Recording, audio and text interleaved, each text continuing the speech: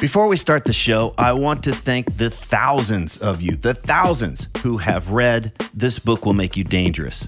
Many of you have told me that the book's unique way of exploring fear, confidence, and purpose has had a lasting impact, that it's much easier for you to get clarity and direction about what really matters and what you want to do in this lifetime. It's also amazing to hear that quite a few of you have read it multiple times and even bought copies for friends, so thank you again. Just in case you weren't aware, I created a free companion video course for the book. And in these videos, I walk you through the big takeaways and practices from each chapter. And I even cover some extra stuff that's not included in the book. Information on how to access the course is in newer versions of the book. And if you own an older version of the book and you don't know how to access the course, just hit me up via the contact form at triplinear.com and we'll get you all set up. And one last thing, if you're one of the thousands who have already read the book, please consider leaving an honest review on Amazon so that others can decide if it's right for them. Again, thank you so much for reading This Book Will Make You Dangerous. And now, let's start the show.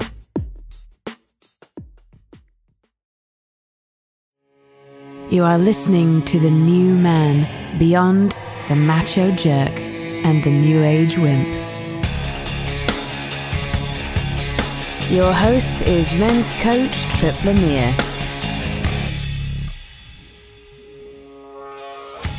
When things feel challenging, how do you know if it's time to push harder or change direction? Does course correcting in life or business mean you're a quitter? And are you using others as an excuse to keep you from making a big change? Philosopher Brian Johnson is back to discuss what helped him make some major course corrections with his businesses. And he'll also talk about the powerful wake-up call that took him 3 years and $2 million to realize. So the guy I want to talk to is the guy that he's out of alignment. Like he knows that things aren't working for him professionally. He can't stand the idea of doing this for another 5, 10, 20 years, much less 1 year. He's looking at what else is possible, but he's got this nagging thing in his head like, well, I can't be a quitter, or man, I went to school for this and I got all these degrees to do this and I can't course correct here. All of that would go to waste. So there's this nagging sense that he has to, no matter what, he's got to hold on to this path that he's on. Otherwise, he's a quitter or he's wasting something or whatever.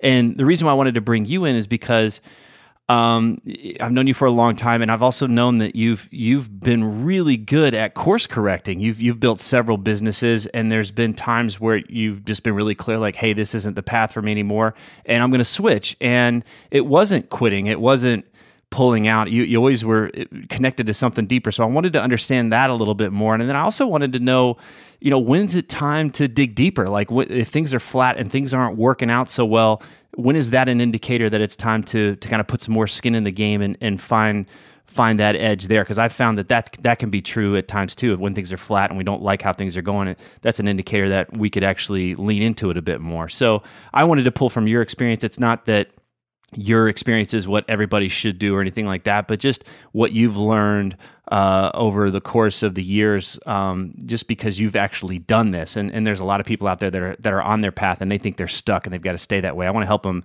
start to gauge how they could make a course correction. Does that make sense? Oh, dude, this is so good. Yeah. Excited about exploring the ideas. And as you said, I don't think my path is it per se, but I think that I'm excited to explore some kind of big ideas and hacks and just things that I think make sense to consider as we all navigate the course corrections, and excited to go wherever it leads. Let's bring a little real world context here, because this time a year ago, you and I had dinner together, and Theos was a company that you were running at that time, and it's no longer the company you're running. You went through a process around that time and there was a lot of energy around it. You had a lot invested in that, and you were bringing investors on, and I could imagine it was really hard to switch gears and say that you weren't going down that road. What can you share about the process that you learned through that, and what had you switch gears? Yeah, well, in Theos Enterprises is still kind of the basic business that owns everything that we're doing. But you're absolutely right. This time last year, I was contemplating blowing up the business. It was actually a little later than a year, a little less than a year ago. And the short story is that we were doing a lot of things reasonably well, but not as well as I think we could have. And the hardest part for me was even considering doing something different. As you said, we had a ton of momentum. We raised $2 million on a particular vision and strategy from some great people. In a whole long conversation there about the effects of those responsibilities, which I'm sure we'll talk about a little bit more. But it just became clear as I was willing to open up to the possibility that we needed to do something different than we were doing. It became really clear, and it would have been easier for us had it been completely not working. It was working, not quite the way we wanted it to, but working enough to go out and to continue to push it. But again, as I stepped back, which was the hardest part of the process, to even entertain the possibility of doing something different, right, and to have that flexibility, it just became clear that we were trying to do too much. And when I was really honest about it, it wasn't even what I most enjoyed doing. And from a personal perspective, I became an administrator rather than what I feel called to do, and which became really clear, which is a teacher. So that's kind of the super and just to kind of put some stuff. context, yeah, that Entheos was where you were bringing in other teachers, sharing their big ideas, and you now were running a company instead of doing what you really love to do, which was teach, be the guy that was in the trenches actually teaching. Well, here's the context actually that I realized. I sent you Stephen Pressfield's War of Art. You interviewed him, and then I said, "Hey, I'd love to connect with Stephen." Or, I don't know how it came about, but you connected the two of us. He and I had breakfast maybe 5 years ago now or something. And during that breakfast, we talked about classic Greek philosophy and my background and his background. And he asked me if I ever considered creating a modern-day Plato's Academy. A modern-day Plato's Academy. And I thought, gosh, that's cool, because I had given myself a PhD in how to live, optimal living, etc. And then I proceeded to answer that question completely incorrectly. And without comparing myself to Plato per se, what I did was, rather than do what Plato did, Plato was the only teacher. I went out and I found 250 teachers to be part of a virtual academy, right? And I became an administrator, not a philosopher. And it took me $2 million in almost 3 years to realize that I made that mistake. And I got to the point where literally it was just a huge facepalm, where I for whatever reason, that reality that I completely got the question wrong, which was the inception of our business, it catalyzed everything. Yeah. And so when I made that distinction, for me, and I have goosebumps as I shared, it was like a lightning bolt. It was one of those, wow. And then I've been through this enough times where I've built and sold 2 businesses. Each of the prior 2 had significant pivots. We completely changed one business after spending a lot of time and money, and we significantly changed the other. So I had seen that this is how it works. It's Hero's Journey 101. So I had developed the mindset to quit beating myself up about it and to look at it with more of an experimenter's mindset, right? And I think that's a really important thing for all the guys listening is it's not about you. Nothing's wrong with you per se. It's a condition of the game. And life is one big experiment. The more you run, the better, Emerson tells us. And if we get locked into one way of doing things, we're going to suffer if we aren't willing to step back and say, hey, is now a time to lean in harder, as you were saying, or is now a time to look at it and literally blow it up and recreate what is more authentic using the wisdom we gained. I learned a ton from the things we did right and the mistakes that we made in the prior iteration, and then ruthlessly focus on what needs to get done now and just execute the strategy that you've now decided is the one to go with. Obviously, I said a ton there, and we can unpack that in an infinite number of ways. Well, the thing I want to underline, right? If I'm going through my life and I'm looking at it like I've got to get this right, I've got one shot, then I'm not experimenting. I'm not out there collecting data and seeing what works, what has me feel more alive, what has me feel more fulfilled, what has me feel like where I'm having the juiciest experience or the impact, whatever the currency is. So I'm going to lock down. I'm going to make sure I'm getting it right. It's more of a fear-based thing. I'm playing defense a lot instead of asking those big, important questions. And then the other part of it is, I'm curious for you, like, because, you have this ability to really kick it in the ribs, and you could have said, things weren't going the way that you wanted, or they could have been better.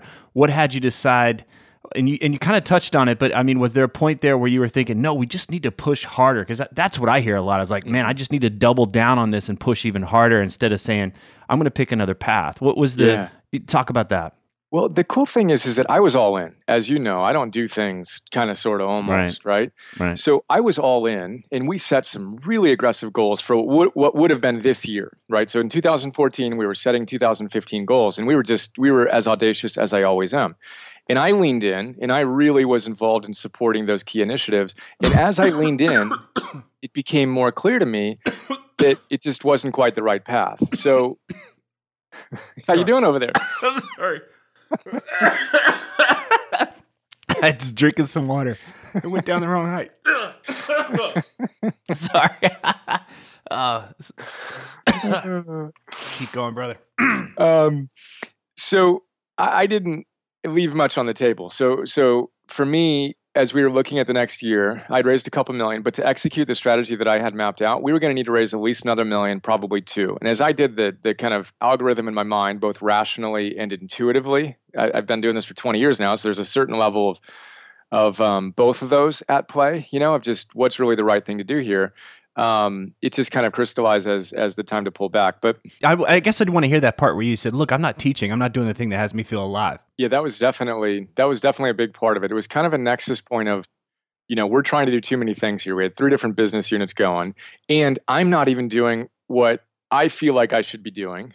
And I'm spending all of my energy getting other people's wisdom out there, which they're all fantastic, but is that really what I'm here to do? And as those two things rubbed up against one another, it became more clear that we just weren't quite aligned and quite on path. And like I said, there was kind of a moment of just clarity, at which point it was actually really easy. The hard part for me was opening up to even questioning the path. But once I did that, things kind of fell in place. And then, of course, there's some unpleasant things you need to do when you're, rebooting, pivoting, and all that good stuff. And that just is what it is. Then it's bring it on, do what needs to get done, and take the next steps. Come back to that moment when you started to just even be able to question it. I imagine that wasn't the first time that you were considering that things were out of alignment. So what were some of the indicators to you that, hey, wait a second, maybe something's a little off, going back months or a year or so before? What was the information that you were getting and just kind of like, okay, interesting, and maybe putting it away? Yeah, well, I think that, there's always been an interesting question for me of what am I? Am I a philosopher or am I a CEO? And I've spent half of my time over the last 20 years being in one role and the other half in another role. There were obviously there's always times of I can teach, but I was teaching a little bit. But it kind of came to a head as I leaned into it more, which I haven't really unpacked this in my mind, this particular stream of thinking. But there's virtue, I suppose, in going at it. I wasn't hedging my bets at all. I was all in. And in the process of going in, I think I learned more both about myself and about the business. And I just looked at what we were doing business model-wise and just the pure economics of that, of what it would take for us to get to the level we wanted to get to, which by itself, frankly, was enough for me to really look at it and say, really, is that right? And then business-wise, I looked at it and said, look, my content was always the most popular, right? And it paradoxically was easier to sell one teacher's work than 250. And then the whole Stephen Pressfield, Plato's Academy, Facepalm, and you combine those two together. But it was not like I was denying things for a while. I was I was so in that really wasn't part of my internal dialogue. But then it just came to a head over a period of 30, 45, 60 days, I suppose. Okay. But it wasn't really like in this situation that I was denying something and then realized it. It actually was more of all of it kind of came together in a more discrete period of time and just became clear. And then if we were going to continue doing what we were doing business-wise, I need to continue raising money and betting on a certain model that I no longer believed in, and I can't do that. Yeah. I rose every dollar of capital that we raised believing in our vision. So once I had to actually pull that apart, then it became wow, okay, well, what needs to happen, Yeah. And the decision became really clear. And it wasn't something I needed to think about for another 3, 6, 9, 12 months. It was something I needed to act on. Yeah. And of course, I talked to advisors and got their perspective and all that good stuff. I think you and I talked, it was a few months after that, and we brought up the Pressfield stuff, and I think you even wanted to lay blame at my feet for the whole thing. Just a little bit. But Pressfield has the shadow calling. the idea of the shadow calling. What kind of describe that to us?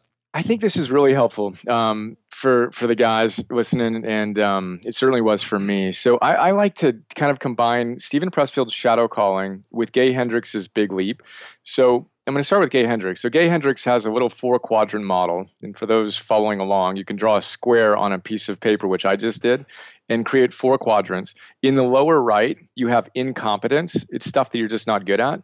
And then in the lower left, you have competence. It's stuff that you're okay at, but you're not great at. Then in the upper right, we have the most interesting quadrant, which is excellence. This is where you're actually pretty good. You get paid well, and the world supports you and rewards you for being in this excellence zone. That's Right. where most people hang out, right? Who are thriving at a certain level. Mm-hmm. But there's a final quadrant in the upper left, which is your genius zone. This is what you and only you can really do. It's you at your highest. And we're not going to ever spend 100% of our time in this genius zone, but it's what you're here to do, right? So Stephen Pressfield would call that your calling, and he would call your excellence zone, perhaps, your shadow calling. Mm-hmm. And so Gay Hendricks' whole work in his big leap is you need to make the big leap from your excellence zone to your genius zone. So to use me as an example, me raising money, building a traditional business, and we had huge, ambitious goals, is me very much playing in my excellence zone. And I had flashes of genius of certain things in business I'm pretty good at, and certain things I'm not good at, competence, incompetence. But that was me solidly in my excellence zone. The world's comfortable with me there. But the genius zone of being the one not who administers all this wisdom, but who actually distills it personally and shares it in a style that is my own, is the more pure genius zone expression, and a much harder thing to leap into. That's the purer calling. And so as I unpack this, it became very clear, and this is actually kind of ad hoc, that a lot of this became even more clear, that I was playing in the shadow calling, where literally it was a perfect shadow calling. So Stephen Pressfield would say, if your calling is to write novels and you are a literary critic, right? You're in a shadow. Right. Go out and do the work you're really here to do. But it looks good. It feels good. It's almost there, but there's something in us that's saying this isn't quite it. And that's a courageous thing to open the hood and to look inside and see what's really going on. Well, that's it. Right? I mean, most of the guys that I work with, they're not in some crisis. They're not stuck in their zone of competence. They're actually doing something really well, and they're in this place like, well, I mean, is there something wrong with me that I'm not fulfilled? Why?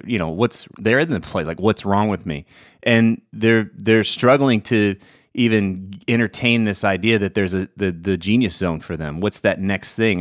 And usually when we start to uncover it, they do know what that is. They're just scared. It's a scary place to go. It's somewhere it's more vulnerable. It's more vulnerable to their self-image. Like, really, who am I? Who am I to do that thing? Who am I to step into that? Is that going to jeopardize everything else that I've created and the stability that I really care about? But that's also where they feel most alive. That's where they feel like they're really given their gifts. Amen. I mean, that's exactly it. And I think if we all step back and I had that honest conversation about if you could wave a magic wand and create what you really, really want, what would that look like? Now, there might be a ton of reasons not to do that or to do something similar or different or whatever, and a long, arduous path to get from where you are to that point. Yeah. We've got to open up to that possibility that there's something more, and then do the basic fundamentals and the things to put us in a position to navigate that as gracefully and powerfully as we can. I felt, when I was running my first company, I wasn't fulfilled, and I looked around, and people were they would die to have what I have, and even I really wanted to have what I had years before, and I really thought I just beat myself up, like, man, I must be some selfish jerk, like, to not appreciate what I have. It must be something. I just went into this place like I was a bad person, or I was selfish, or I was ungrateful, or whatever, that there was something wrong, instead of just owning there's something better for me. There's a next level. There's another thing to grow into. And I think I wasted a lot of time in that place of self-doubt and just turning the blade on myself instead of, okay, what's next? What's the thing that would have me feel most alive? Yeah, that's it. And I think it's part of what we keep on coming back to is just the mindset of this is how it works. Like, this is the hero's journey. The hero battles dragons, as we've discussed before.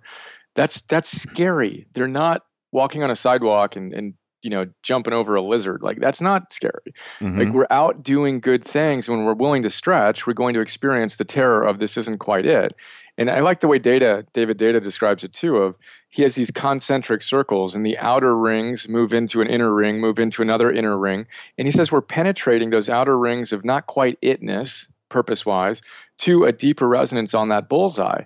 And when we can see it that way, and we can also, another metaphor I like to use is a spiral, and I'm moving my fingers right now in a spiraling motion moving up, where you revisit similar places from a higher level of consciousness.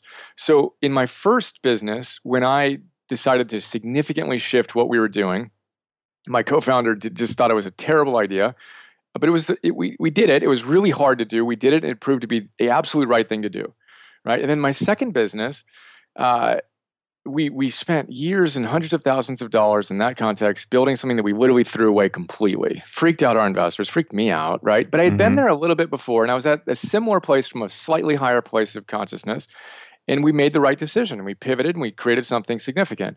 And then this time around, I can look back at those experiences and say, hey, this is something similar, and this is actually a catalyst for becoming stronger. And then for me, as I navigated this, and I think a really important thing to talk about as anyone considers making this big leap is you better be in the best shape of your life.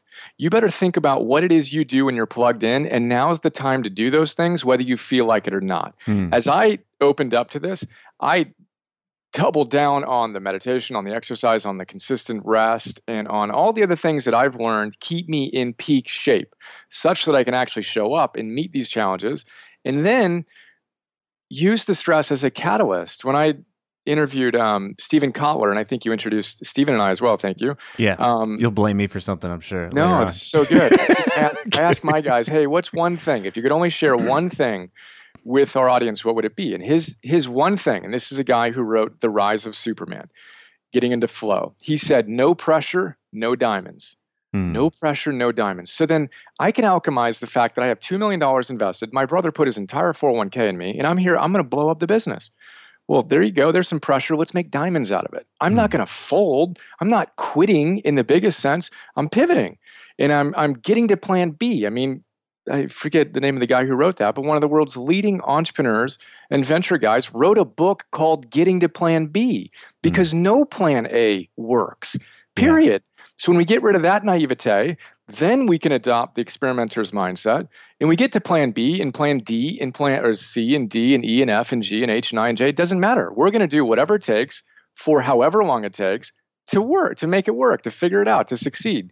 And that's, for me, my growing source of ultimate confidence, which means trust, basically intense trust in yourself. Confidere, Latin for intense trust. When you're willing to do whatever it takes, however long it takes, and to go through the pressure required to make diamonds, then it's like you can simultaneously get more intense and more relaxed into the process, knowing you're going to be in the game long term.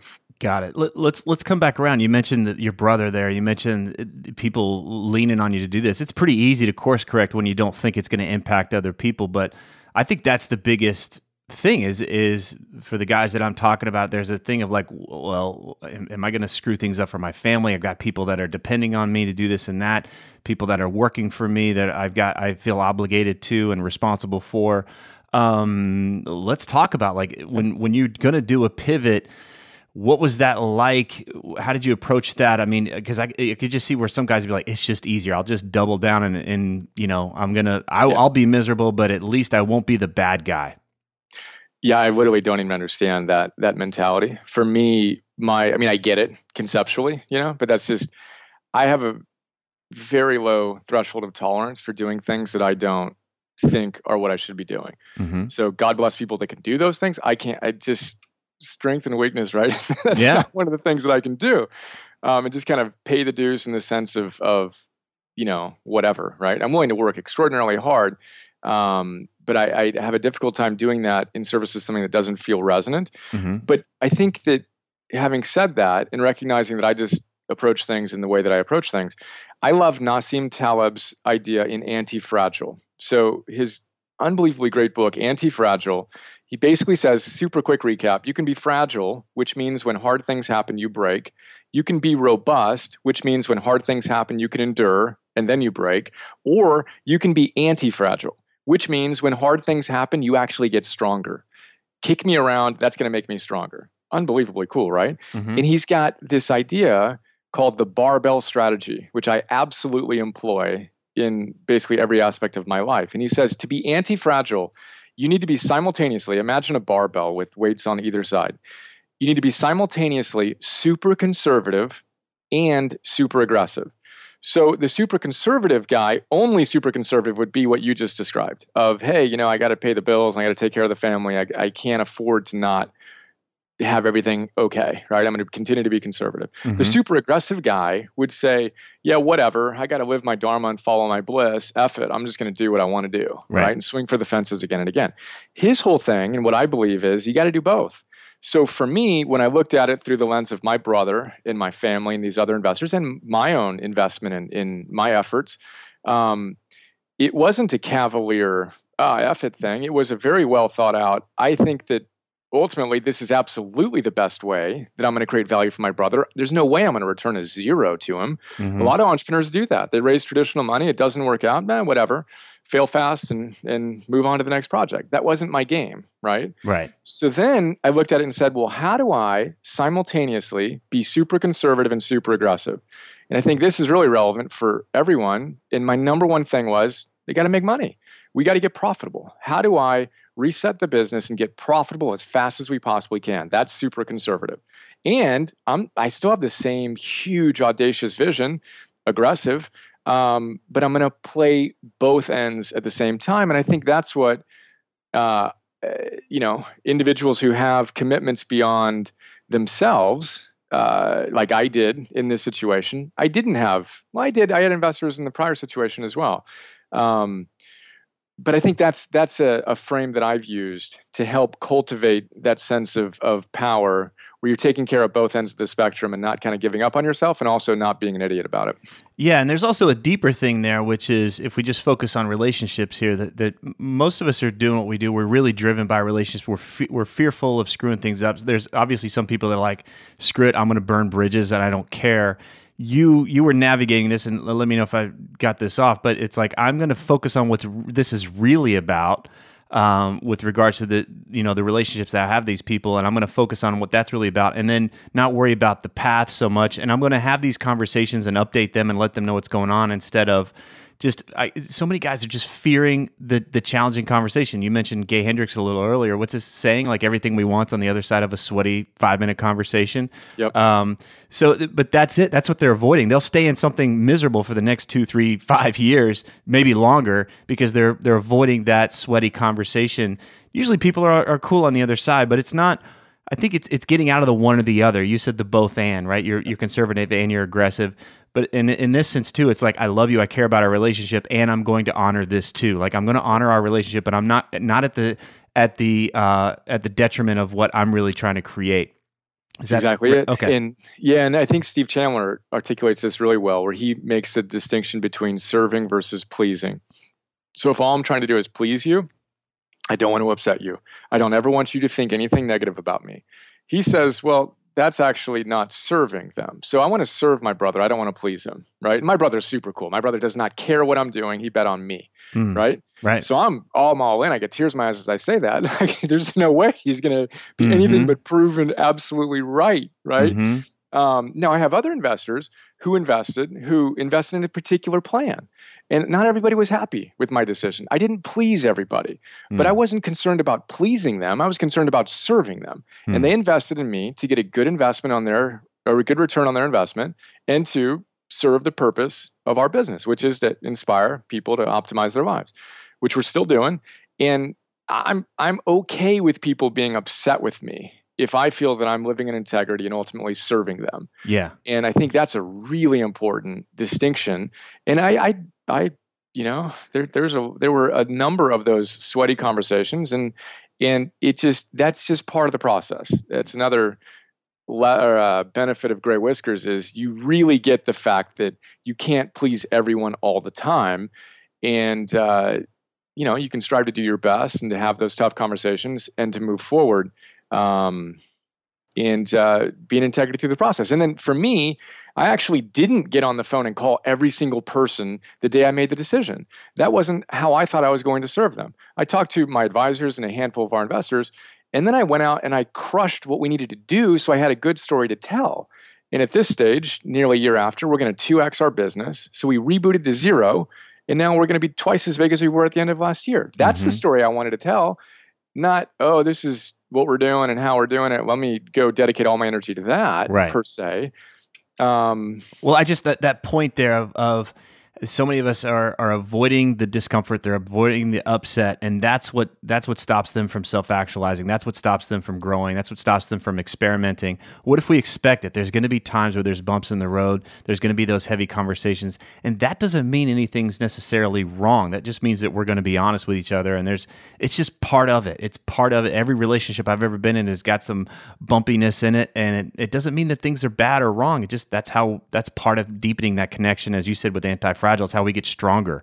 Being able to go through conflict and know that conflict can possibly help us become stronger as individuals, but also help our relationship get stronger. So we're not going to avoid that. We're not going to just steer everything into the comfort zone.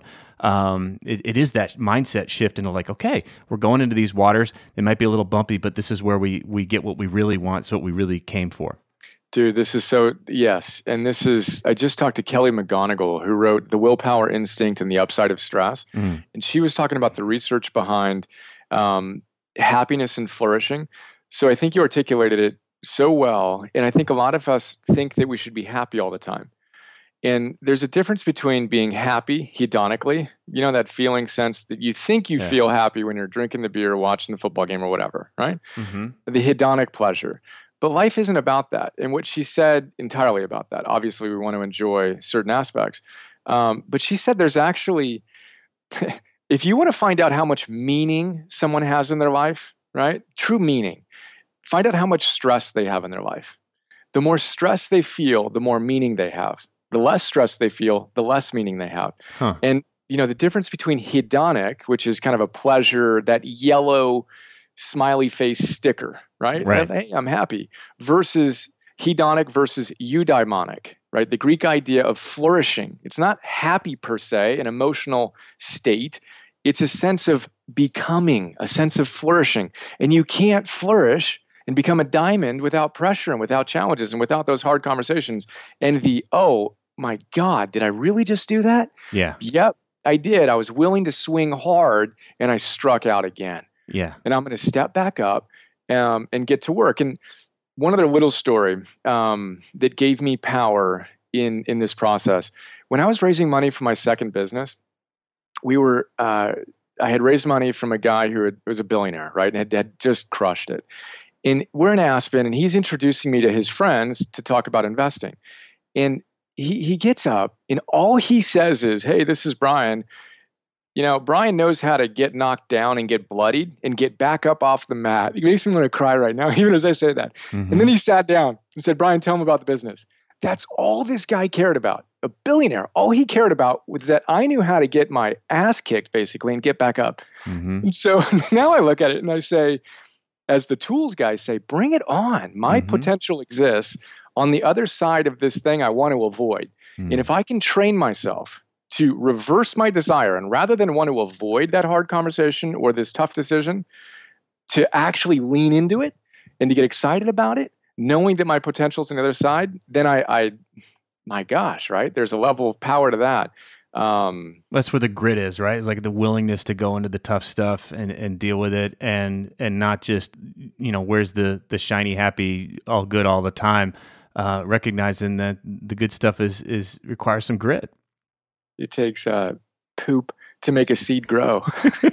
You fertilize it, baby. That's right. Well, I'm glad you bring that up, because it's just so easy in this. I don't know. I just see stuff that we want to. I won't point fingers, but there's people that want to make this personal development stuff just seem a little too rosy. The happy motivational stuff that gets put around on the social media, whatever. It's just.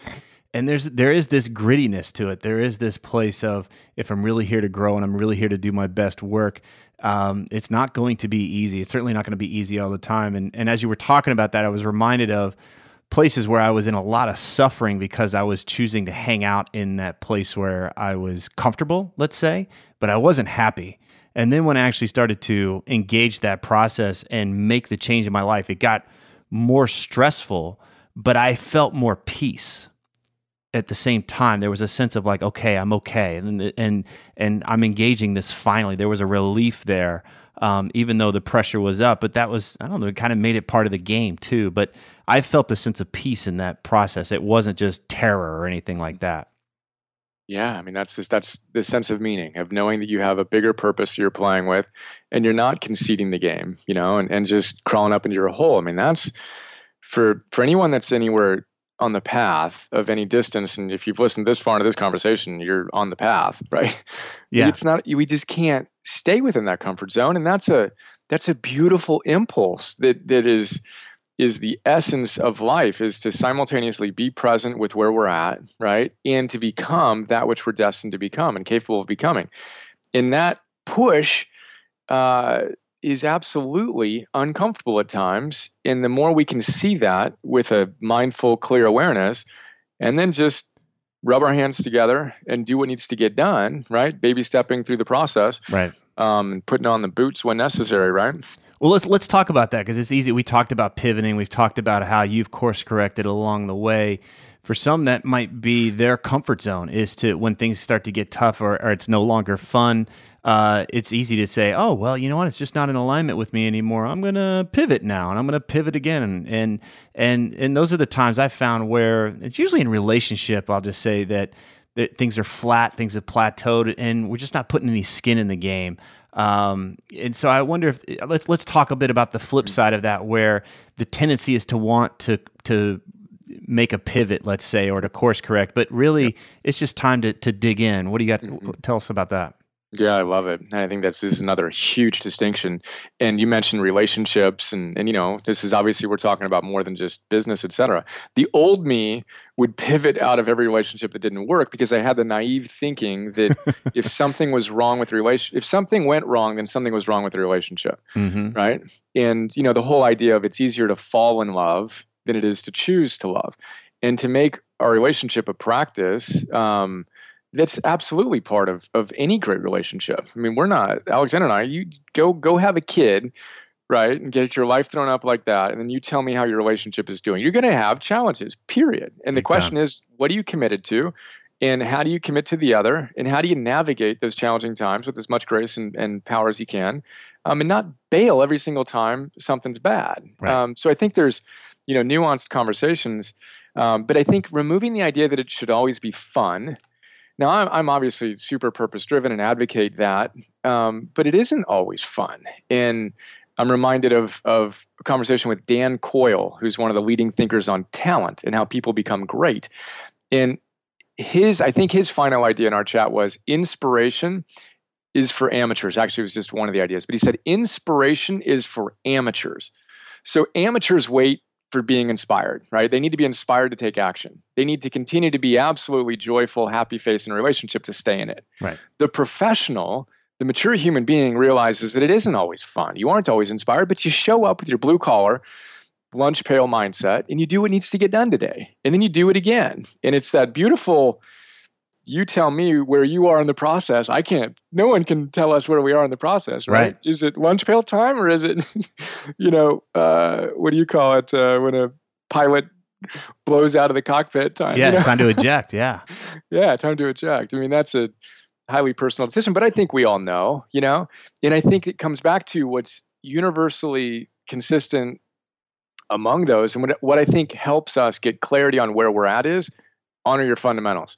Let's not make this some weird, you're freaking out and you're not eating well, you're not resting, you're not exercising, you're just chemically and every other way imbalanced.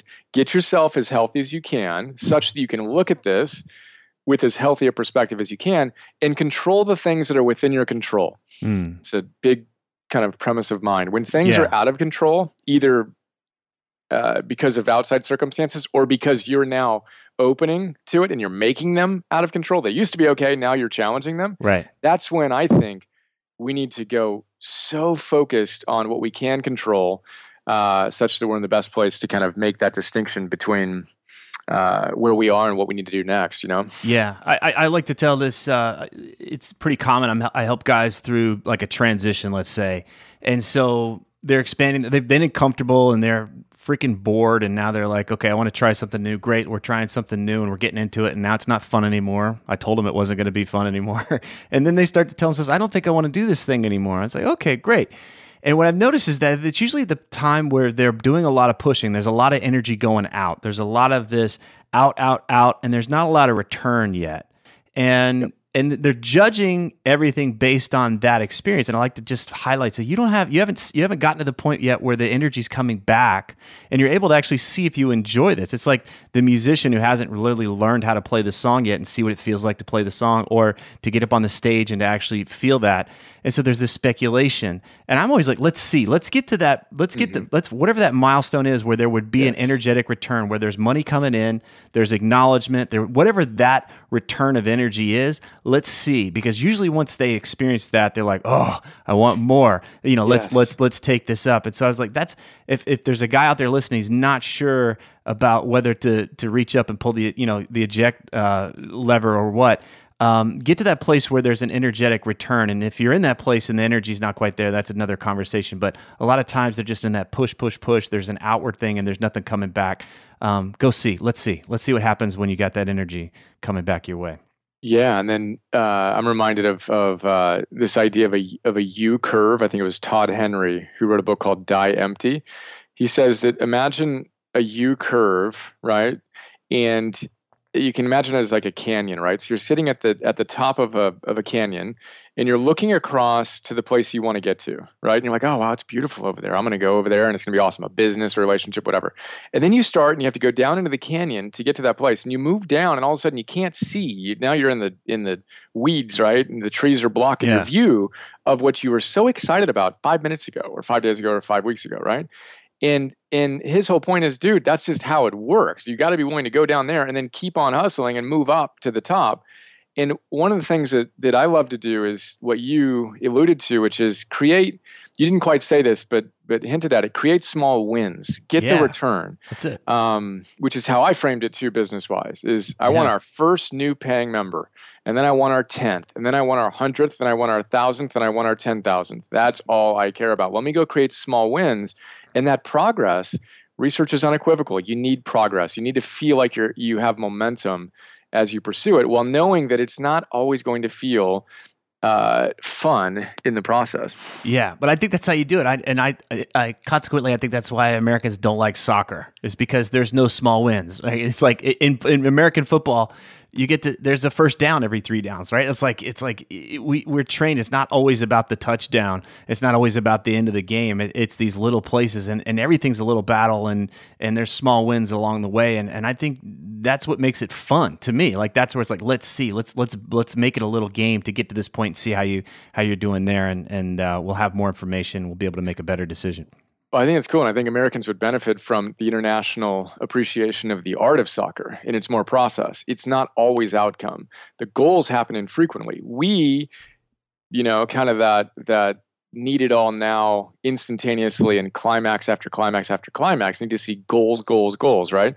There's something about being able to step back and see it's a process. And then you can appreciate the art in a great touch. Like, that's amazing, right? Mm-hmm. So I think it's always that yes and then to celebrate the little things in our daily lives. And I was just before our call, like, I do a little certain things exercise wise every day, right?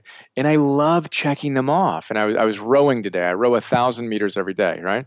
And I love marking it off, not at the end of the day, but while I'm doing it. That's a little win for me. Mm-hmm. When I do my burpees, that's a little win. Awesome. There we go. That's like me to do that well, right? Yeah. And to create these tiny little micro wins, rather than always, it's kind of that conservative and aggressive, right? To be present and appreciate where we are right now and strive for something even bigger and better, Yeah. Beautiful, man. Thank you so much, brother. Thank you. It's always so fun. You get me all fired up. If these interviews are helping you, then please visit The New Man on iTunes and leave us a positive review so others can discover the show more easily. Thanks for listening.